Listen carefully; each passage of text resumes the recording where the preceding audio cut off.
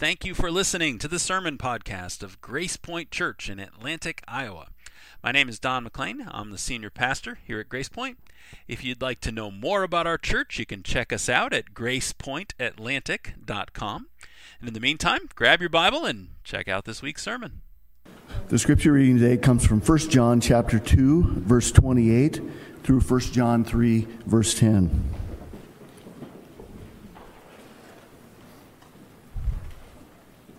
And now, like children, abide in him, so that when he appears, we may have confidence and not shrink from him in shame at his coming. If you know that he is righteous, you may be sure that everyone who practices righteousness has been born to him. See what kind of love the Father has given to us, that we should be called children of God, and so we are. The reason why the world does not know us is that it did not know him. Beloved, we are God's children now, and what we will be has not yet appeared, but we know that when he appears, we shall be like him, because we shall see him as he is. And everyone who thus hopes in him purifies himself as he is pure.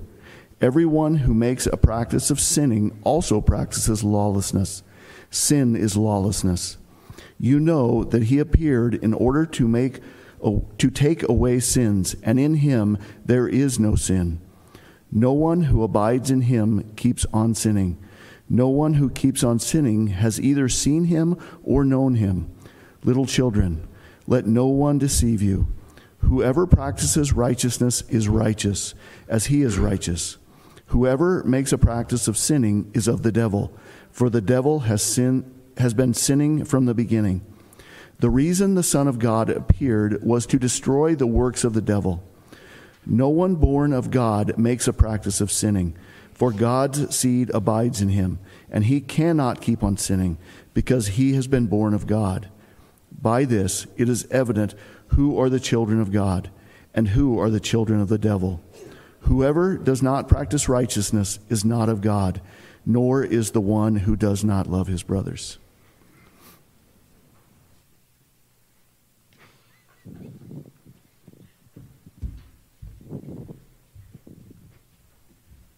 Good morning. There's a lot in that text. Oh my goodness. Well, we better get started. Yeah, would you pray with me, please? Gracious Father, thank you so much for bringing us here this morning. We're pleased to be your children and honored and filled with joy over it. And we would ask that you would teach us now, like the loving Father this text says you are. We pray that you would teach us. Help me to get out of the way in whatever frailties and weaknesses I bring into the pulpit this morning. There are many. Would you please help people see past them and to hear what you want to say to us here in this passage. Some of it might be in the words I've prepared. Some of them might be words you bring to mind. Some of them might be something I'm not going to say, but they're just sitting there looking at your word. But whatever it is, speak to every one of us. That's our prayer, Lord. And we ask it in Jesus' name. Amen. Well, back in December, NASA teamed up with the European Space Agency to launch a telescope. They launched a telescope into space. It's called the James Webb Space Telescope. You might have heard about this. It actually launched it on Christmas Day, so it was kind of a fun piece of cheerful news that they'd launched this thing. Now, it's going to take a little while before all the pieces are working, but once it's all working, they actually had to move it out of the Earth orbit or just really far out there. Once it's up and running, the Webb telescope is going to let human beings see farther than we've ever seen. It's going to let us see farther and more than we have ever seen. In fact, if it all works the way it's supposed to, and so far so good, we might even be able, this is what the scientists say, we might even be able to see the edge of the universe. That's what they hope to see with this thing, the edge of the universe, which means over the next decade or so, because its lifespan's about 10 years, over the next decade or so, we are going to behold some spectacular pictures. I don't know how many people remember the pictures that would come back from the Hubble, all these galaxies and stuff they'd never seen before. This is going to be even better. We're going to be looking at some pretty awesome pictures over the next decade or so. In today's passage, though, John invites us to behold something even more awesome. It really is. It's even more awesome because he invites us in this text to behold God's love. That's what chapter 3 says. Go ahead and open your Bibles. 1 John chapter 3, verse 1. John says, see what kind of love the Father has given to us. Look at it, he says. That's what the word means. Look at it or see it. Now, that's a good translation. I usually work from the English Standard Version, the ESV, on Sunday mornings. It's a good translation, see what manner of love. But this happens to be one of those verses where I think the King James Version sings a little more clearly. Because the King James Version says, behold. Some of us used to sing this as a chorus decades ago. Behold what manner of love the Father has given to us. That's how the KJV has it. And I actually prefer that translation in this case because ESV is right, look, see, that's what the word means. But I think what John's trying to do here is he's trying to get us to look, to gaze, to behold in awe. There's almost this sense of marvel at what we see here in the love of God for us. Just like that telescope's going to let us marvel at the deepest reaches of outer space, so are we invited here to marvel, to behold God's love. And so that's what I'd like to do with you this morning. Like I said, there's a lot in this text, and we have to be selective with a text like this, and I don't want to, we could spend a year in 1 John, but then there's other books we want to study too. So we're going to look at all of those verses, but we're going to be selective, and what I want to do is I want to focus in on how these verses specifically help us understand God's love. What is there here to behold? And there are actually three expressions of God's love in the verses we're going to look at this morning. And so I want to show you those. And as we go through them, I want to make a connection. I want to go back to something we talked about in the first sermon in this series, back in, I guess it was the second week of January. I want to show the connection between God's love and God's joy. Right? God's love and God's joy. If you guys could advance that slide for me, please. Here we go. Yeah, thank you. Our experience of God's love is directly connected to our appreciation. Our experience of God's joy is directly connected to our appreciation for God's love. And I told you, I remember, I think it was January 9th, we talked about kind of the themes of this book. And I told you at that time that one of the big purposes of this letter is to increase our joy. He says that in verse 4 of chapter 1. We are writing these things so that your joy may be complete. And I don't want to drop that theme because I think we see it here in today's text. We will experience God's joy as we grow in our appreciation for his love for us. As we behold his love, we will walk in more and more joy.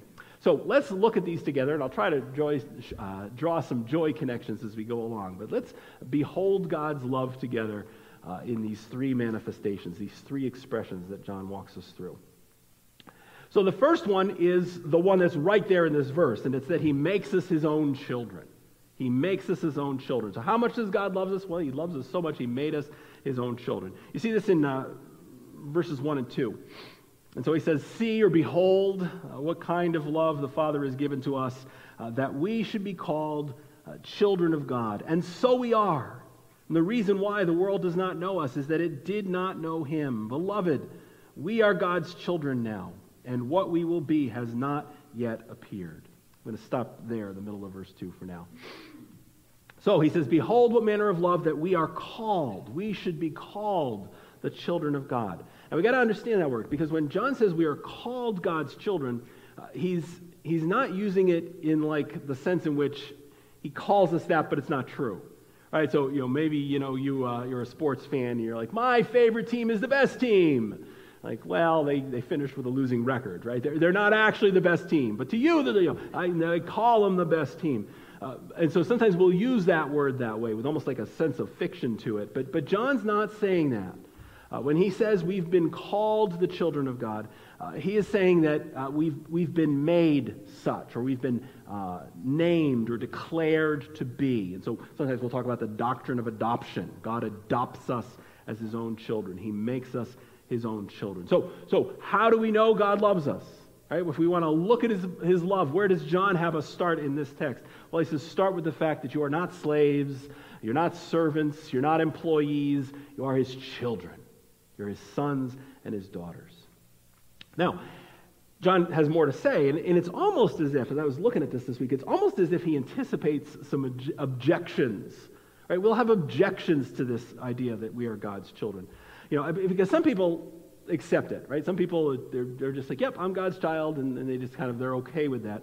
Or they accept it. They don't have a hard time accepting it. Others of us, though, we struggle with it a little bit. Right? We're like, and maybe it's because of how their own parents raised them or whatever it is. But sometimes people struggle to actually believe. And I think that's why John's going to reassure us here. He actually reassures us two different ways. He says, yes, we are. So here's how he does it. He says, God has loved us. He's called us his children. And then he says, and so we are. Do you see that there in that verse? And so we are. He didn't have to say that. Grammatically, it's not necessary. He did not need to make that statement. He's already made the statement. But I think what he's doing here is he's assuring us. We need the reassurance. He anticipates somebody saying, well, maybe you're a child of God, but I'm not. No, I've had too many struggles, or I've committed too many sins. I've done too much that was bad. So you're a child of God, but I'm not. And John says, oh, yes, you are. Oh, yes, you are. We really, and so we are. We really are God's children. So there's this sense of he's going to emphasize it. He's going to reassure us. And then I think he anticipates another objection there in verses 1 and 2. The next objection is that, well, if we're God's children, nobody else seems to agree. Right? The world sure doesn't agree, he says. So if the world doesn't agree, maybe it's not true. Right? Maybe we're just making stuff up in our heads. And he addresses that. He says, look, the world doesn't know us that way. The world doesn't know us. The world thinks we're nuts. The Bible tells us we're God's children. The world tells us we're nuts. I think of Richard Dawkins, a name some of you might remember. Dawkins, probably 15 years ago or so, wrote a pretty famous book, a best-selling book called The God Delusion. He was a public atheist, I guess you could call him that. He wrote this book called The God Delusion. People who believe in God, they're not God's children, they're deluded, right? They're just making stuff up in their heads. I think John saw that coming. John saw that coming. The world doesn't know us, he says, and the reason the world doesn't know us is that they don't know him. And so that's why they say the things they say about us, right? So he's just comforting them. See how he's reassuring them, he's comforting them and comforting us. Yeah, the world doesn't see what the Bible says about you, but that's because the world doesn't know God. They don't know him, and so they don't know us, John says there at the end of that verse. But it doesn't matter what they think. He just dismisses it at the beginning of verse 2. What the world says about God's children doesn't matter one bit, right? It doesn't matter what you say about my kids or what I say about your kids. What matters is what you say about your kids. And that's what John says here. What the world says about God's children doesn't matter one bit. And so he repeats it in verse 2. Beloved. There's an echoing of that sense of being loved. Beloved, we are God's children now. Not off in the future. It's now. We are God's children now, and what we will be. The world hasn't seen it yet. It hasn't yet appeared, but it's true. We are God's children. That's a source of joy. Don't take that for granted, because it's not true of every human being that lives. Sometimes people will talk that way, and they'll talk about the brotherhood of all human beings. There's a sense in which God created all human beings, and so you could kind of say all people are God's children in that sense, but not in the sense John's talking about here. You're only God's child if you have accepted Jesus Christ and you've become, and he has adopted you therefore that way. And so this is a high honor. It's not just something to kind of be taken for granted. This is a high honor, which makes it a source of joy. No matter what others say about us, our Heavenly Father loves us so much that he made us his children. There's also a sense of contentment that comes with that, a sense of peace. It doesn't matter. Sometimes people get bogged down on this point. Sometimes folks have had a difficult time with their earthly parents, and that will taint our ability to experience God as our heavenly parent. But I think what John's pushing us on here is, yes, the earthly parents are far from perfect. Even the good ones are far from perfect. So don't measure God by your earthly parents. Measure your perfect heavenly Father by him. Your perfect heavenly Father loves you perfectly. That's what he tells us there. I wanted to read a quote, a couple of sentences from a book a lot of us read over the last 6 months or so. We gave away a book back in the fall. Maybe you grabbed a copy called Gentle and Lowly by Dane Ortland. And he talked about this, actually a lot. If you struggle with this issue, Ortland's book would be a good one. If you struggle to believe God loves you, that's kind of the point of his book. God really does love us. He's gentle and lowly toward us, hence the title of the book. And just a couple of sentences here from one of the later chapters. Ortland writes, he's talking about God's love. He says, who do you think God is? not in a challenging way. He's inviting us. Who do you think God is? Not just on paper, but in the kind of person you believe is hearing you when you pray. How does he feel about you? Ortland asks. And that's really, I think, what John is talking about here at the beginning of the chapter. He's talking about how God feels about us. We're going to get into that sense of being beloved and being made his children. Ortland goes on. He says, God's saving of us is not cool and calculating. It is rather a matter of yearning. Not yearning for I like how he does this, not yearning for the Facebook you, all right, the one you project to everyone around you, but rather yearning for the real you, the you who you really are, close quote. And that's what this passage says here at the beginning of chapter 3. God really does love you, not because of what you've done for him or what you've accomplished or any of that stuff the world measures by. He loves you because he loves you and he's made you his children.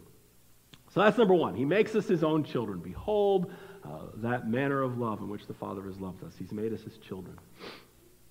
The second expression, number 2, of God's love is that he frees us from our own sin. So he makes us his own children. He frees us from our own sin. And you heard the passage before. This is really this is the majority. The majority of the verses in this passage this morning are dealing with this issue of sin. And so I'm going to spend more time on the second point here than I will on the other two. And so, and the second one flows logically out of the first. And actually the third one will flow logically out of the second. So point 1, God makes us his children. Because we are his children, he provides for us. Right? That's what parents do. Parents provide for their children. And so God provides what we need. And that includes physical needs, right? We talk about the doctrine of providence and food and shelter and sunshine. All of that comes from the hand of God. There's that physical provision.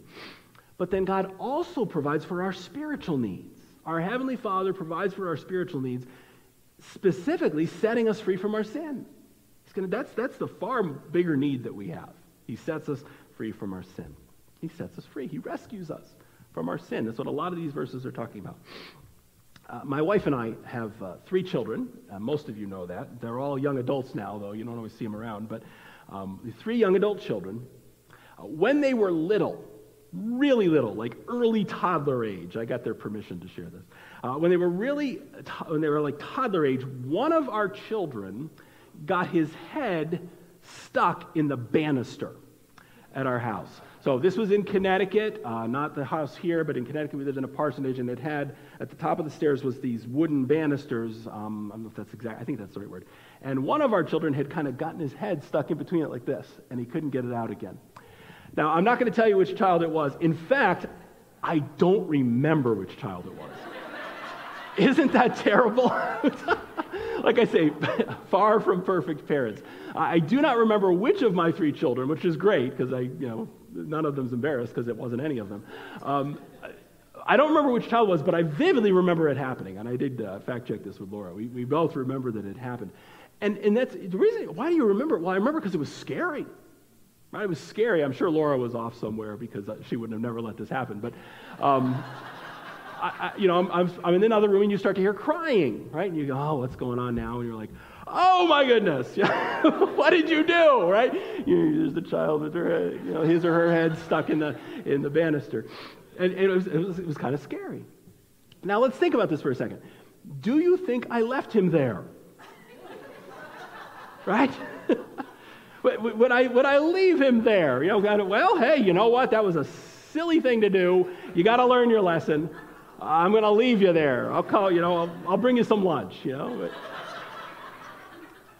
no, right? Of course. That's why. Of course not. What did I do? I got in there and I rescued my child, right? And I think, if I remember, I mean, to kind of lift him up a little bit and tilt your head, and some butter might have been involved. I don't remember, but I rescued him, right? I got in there to set him free.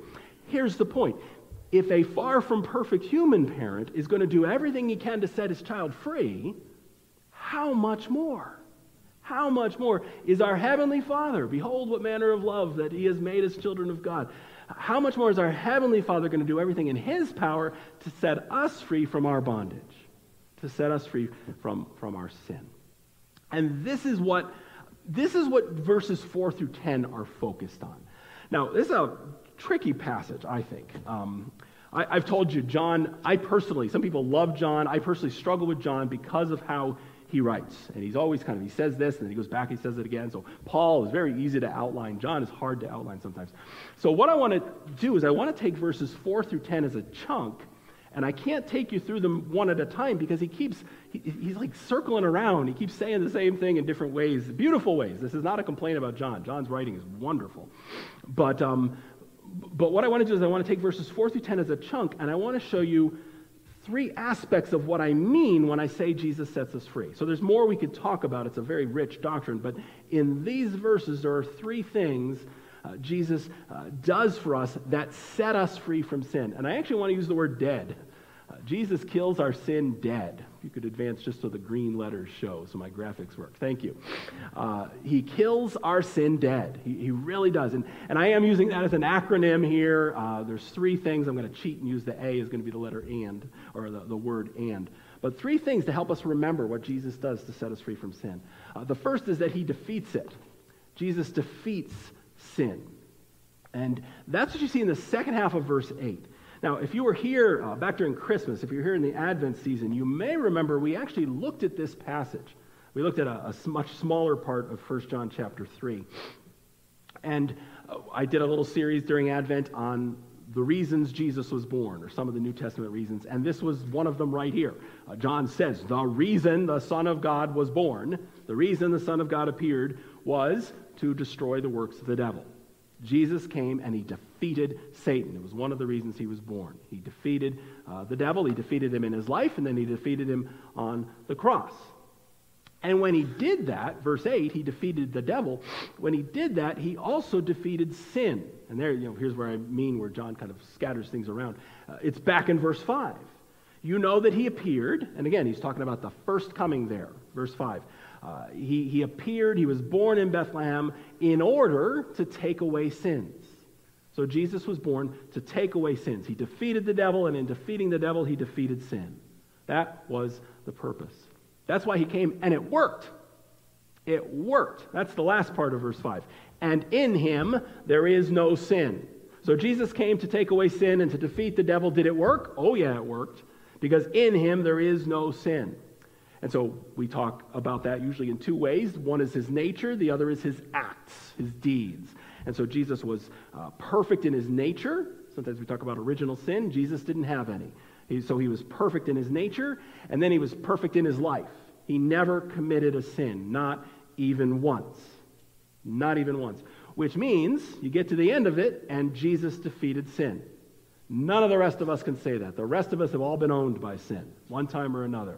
We've all, every human being from Adam and Eve right down to the bunch of us sitting here in the room, every human being to ever live has succumbed to sin. We've been defeated at various times by sin, but not Jesus. Jesus, John says, defeated sin. And because he defeated sin, so here's where we get wrapped in. Because he defeated sin for himself, now he can defeat sin for us. Now he's in position to do that. It's not just for himself, it's for us. And John's been talking about this all throughout the letter. Chapter 1, verse 9, a verse we spent a good bit of time with. He is faithful and just to forgive us our sins and to cleanse us from all unrighteousness. He can do that because of this that we're looking at right now. It's because he defeated sin. And so he defeated sin for himself by living a perfect life, and then he took his own victory, and he used his own victory to free the captives, to set us free from our guilt. And so Jesus defeats sin. That's part of how he sets us free. He also exposes sin. Jesus exposes sin. And really what we're talking about now is he unveils sin for what it really is. Right? Again, it's not a fiction, it's a real thing. It's dark. It's not just fun, it's dark. And he exposes that in what he did for us. John talks about this one in verse 4. He says, everyone who makes a practice of sinning also practices lawlessness. For sin, here's the exposure part, sin is lawlessness. Everyone who makes a practice of sinning also practices lawlessness, because sin is lawlessness. Now let me talk for just a couple of minutes here about the verbs, because this is a key concept we have to understand what John's saying correctly here. The verbs in this section here are, well, I'll tell you up front that they're what is called a present tense. And a present tense usually has a continuous sense of action to it, okay? So different translations will, and it's not your usual, just like we don't usually talk in the present. We usually talk in the past tense, typically. And Greek would work the same way. And so translators have to be careful here, and they'll do different things with the verbs here. So the English Standard Version, which we're working from this morning, what does it say? It says, makes a practice of sinning. It talks about making a practice of sinning, or it talks about people who keep on sinning. But not all the translations do it that way. You might be looking at an NIV this morning, and if you are, it says everyone who sins. It doesn't say everyone who keeps on sinning or who makes a practice of sinning. It just simply says everyone who sins. The King James Version has whoever commits sin. Right? Those are kind of the two big ones in terms of other options. I'm going to go with the ESV on this one. The ESV is better in this one. It's better because it brings out that sense of the continuousness that John is talking about. And he keeps doing it. I don't think we're not imposing an interpretation on the text here, because he uses, I didn't count them, but a whole series of present tense verbs. And what he's talking about then is this idea of choosing to willfully engage in sin. That's what he's describing. And so when John talks about sinning in verses 4 through 10, he's not talking about the sins that a Christian commits in weakness and then turns away from. Right? So he's not talking about the Romans chapter 7 struggle with sin that Paul talks about. You know, that kind of sinning, you repent, right? We sin, but we're convicted, we repent, and we get back on the road with Jesus. That's the Christian life. That's what we're supposed to do. John's not talking about that. He's talking about those who continue in sin. They practice sin. They keep on sinning. They don't repent. They just embrace it and run with it. Right? That's what he's describing here. It's people who intentionally embrace sin. And so we're talking about rebels. They're defiant. They're rebellious. How do I know? Because that's who he groups them with in verse 8. Those people, those who keep on sinning, they belong to the devil, John says. He's not going to say that about you. You're a child of God. If you're born again, you're a child of God. Those people belong to the devil, he says, because whoever makes a practice of sinning is of the devil. But the devil has been sinning from the beginning. And so, when people embrace a lifestyle of sin, what does he say? He says there's no question about where their allegiance lies. Their allegiance lies with the devil. And I think that's why this idea of practicing sin is helpful. It's helpful because it helps us understand what he's saying here when he's talking about that refusal to repent, that intentional, willful embrace, and not even embrace, but going on to promote and endorse sin. That's what he's calling out here. He's not calling out your or my ongoing struggle with covetousness or greed or lust or anger or whatever the issue might be. He's talking about those who are committed to sinning. That's why I love this translation, practice. If you've ever been involved in sports or music, you know that you don't practice accidentally. Right? Did you ever practice the saxophone accidentally? Right? Or whatever, or practice free throws accidentally? No, you got to go out and be very intentional about practicing. That's what practicing is. And that's what he's describing here. Jesus exposes all that. He's exposing the nature of sin. You can't embrace sin and embrace God, because those who embrace sin are embracing lawlessness, because sin is lawlessness. It's just rebelliousness against God. And so this sets us free because it outs it. It exposes it, right? We are not going to continue in that because it doesn't fit us. Actually, that's the way we come to going forward here. Which brings us to the third one, which is disarms. Thank you. The third part of how he sets us free is that he disarms it. So he defeats sin, he exposes sin, and he disarms sin. He kills sin dead. The disarming part is verses 6 through 7. Take a look at those verses. And by disarm, I mean in the sense of robbing it of its power. He says, no one who abides in him keeps on sinning. No one who keeps on sinning, there's that present tense verb, has either seen him or known him. Little children, let no one deceive you. Whoever practices righteousness is righteous. What are you practicing at? What are you working at? Are you working at sin or are you working at righteousness? Whoever practices righteousness is righteous as he is righteous. That's what he says there. So, actually got to look at verse 28 here. Back in verse 28 of the previous chapter, which is actually technically the beginning of our passage this morning, in verse 28, he tells us to abide.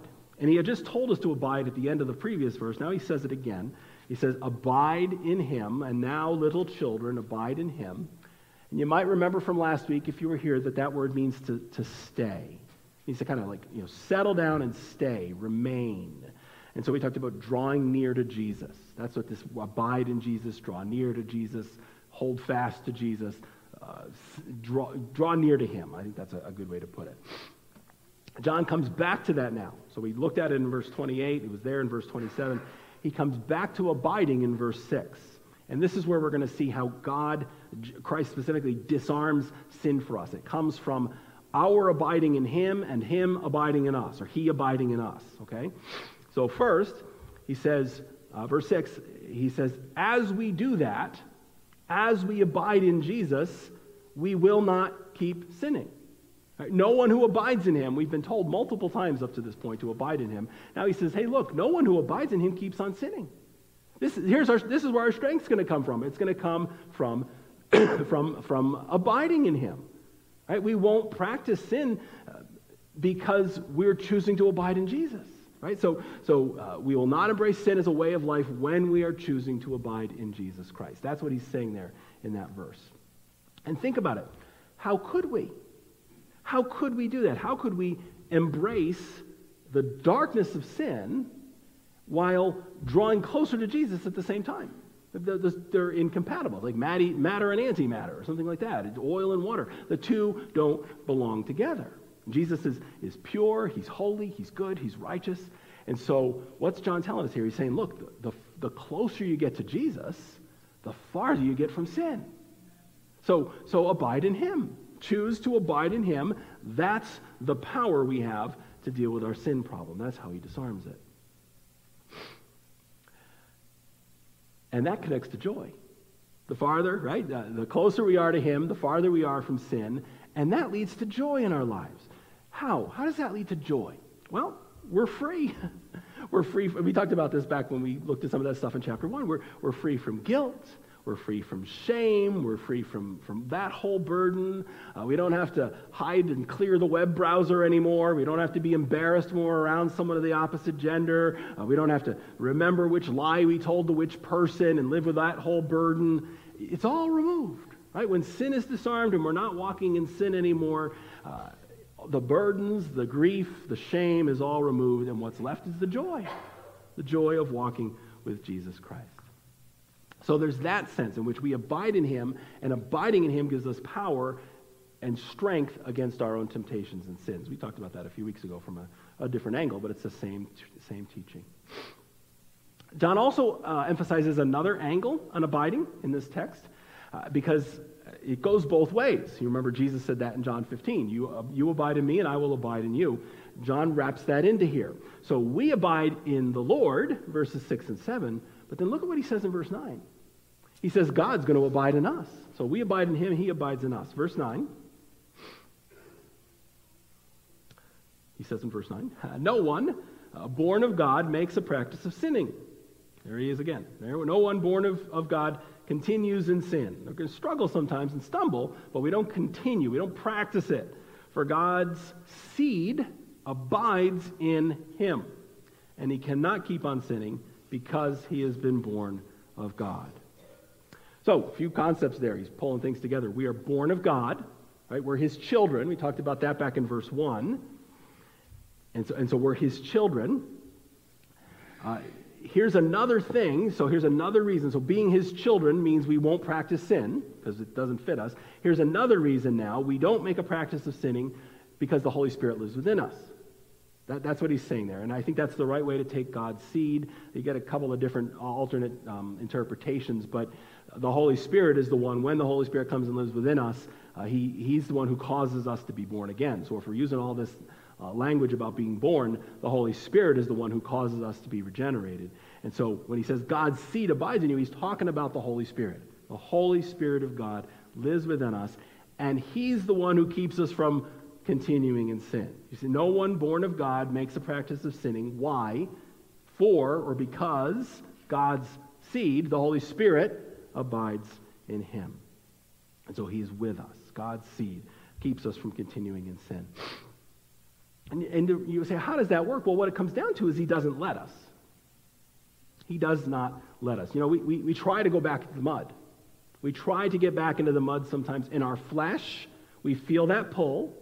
Right? And I know right now, as we're listening to this, some of us are thinking, yeah, but I still, that thing has had a grip on me, or I still struggle with that. My tongue, it still gets the best of me sometimes.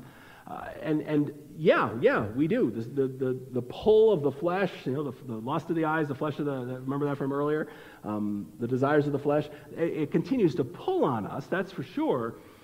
But, and a lot of times we have the power to say no as we're drawing closer to Jesus, but sometimes we fall, we stumble, and the Holy Spirit doesn't leave us there. He won't leave us there. He says, get out of the mud. Get out of the mud. You're clean now. You're a child of God. You don't belong in the mud. The mud's for the pigs. That's not for you. And so the Holy Spirit who lives within us doesn't let us stay in our sin when we sin. He convicts us and he leads us to repentance, which is two of the key works of the Holy Spirit. That's why we feel guilty.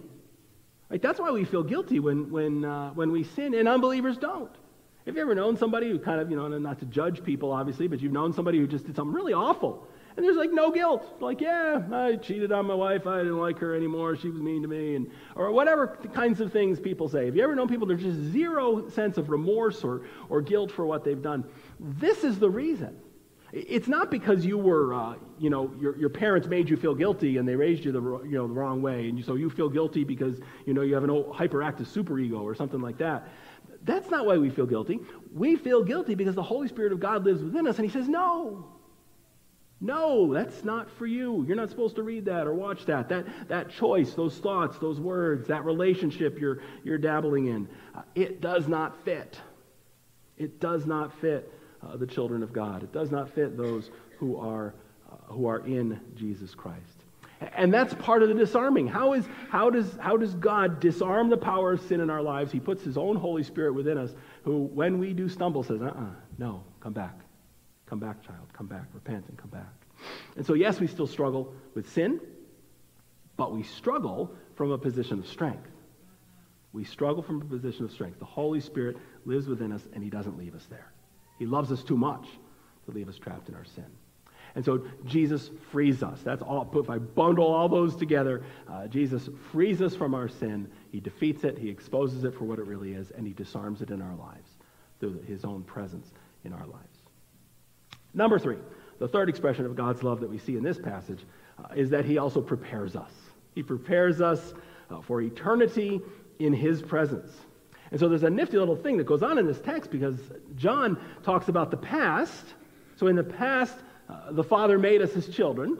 John talks a lot about the present. In the present, God is working in us to free us from our sin, both in terms of justification, removing the shame and guilt, and then also sanctification by empowering us to overcome sin. So he's helped us in the past by making us his children. He's helped us in the present by freeing us, and now he loves us in the future. He loves us in the future by preparing us for the eternity that is to come.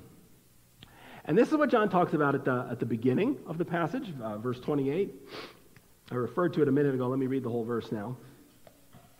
He talks about it in 2 different verses. The first is 28. He says, "And now, little children, abide in him, so that when he appears, we may have confidence and not shrink from him in shame at his coming." So he said a minute ago that abiding in Jesus helps us turn from sin here, right? It disarms sin in our lives now. Another result of abiding, that he talks about in verse 28, is that it also gets us ready for Judgment Day. So abiding in Jesus now, it equips us to resist sin in our lives, but it also prepares us for that day when we will stand before the Lord. And he is talking now about, because it's a little, you got to follow him along. He keeps using this word appearing, and then he'll use his coming, his appearing, his coming. And you got to kind of follow him to make sure you're talking about the right one, because sometimes he's talking about the first one when Jesus came as a baby, and then other times he's talking about the second one when Jesus comes again in glory. And that's what's going on here. All right, so here in this one, he's talking about the future return of Jesus Christ. At some point in the future, Jesus will return to earth, and when he does, he's going to do a lot of things when he does, but one of the things he's going to do is he's going to judge every single human being. Romans 14:10, for we will all stand. We will all stand before the judgment seat of God, for it is written, as I live, says the Lord, every knee shall bow to me and every tongue shall confess to God. So then, verse 12, each of us will give an account of himself to God. Romans 14, that's not the book of Revelation, that's Romans. So then, each of us will give an account of himself to God.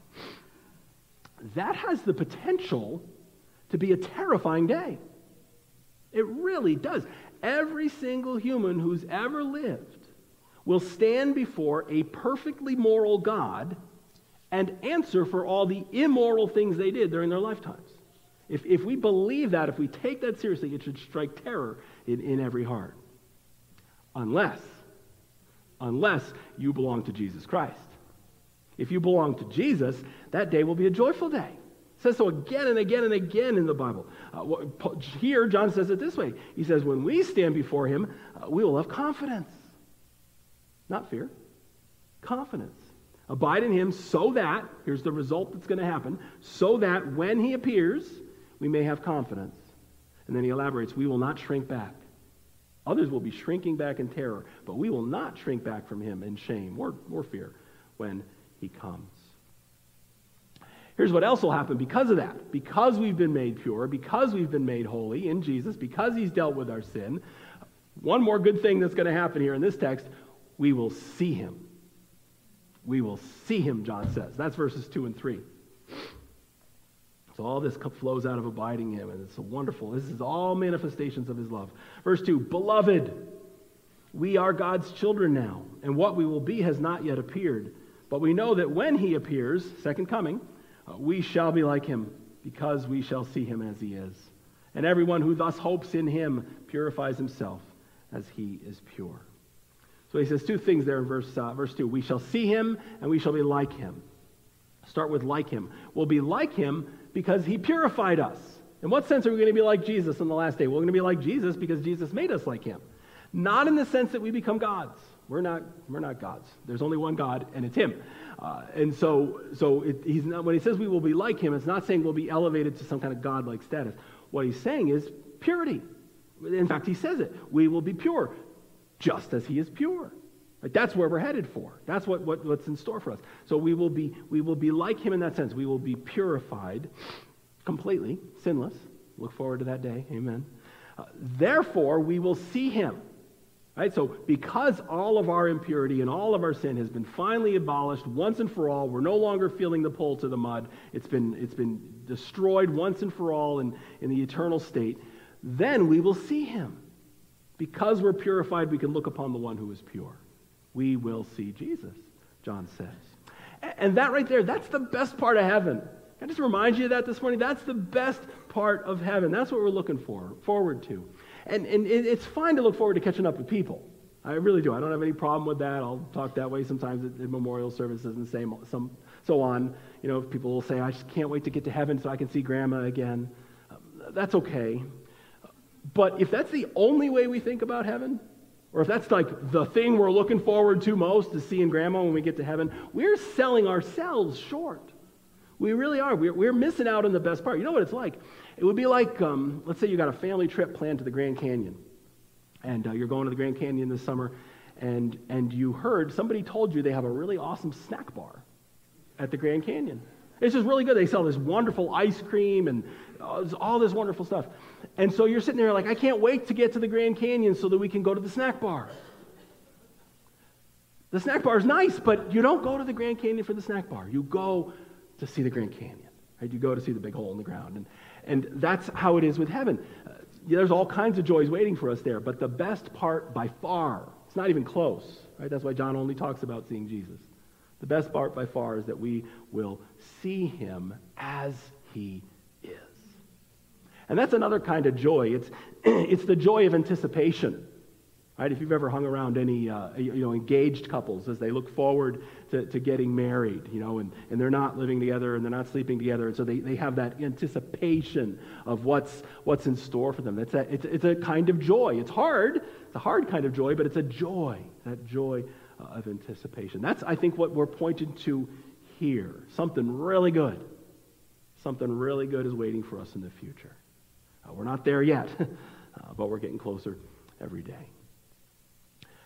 Assuming it all works the way NASA hopes, one of these days you'll start seeing stories in the news, right? You'll start seeing pictures of galaxies, and I don't know what they're going to find out there. Who knows what the edge of the universe might look like if such a thing even exists.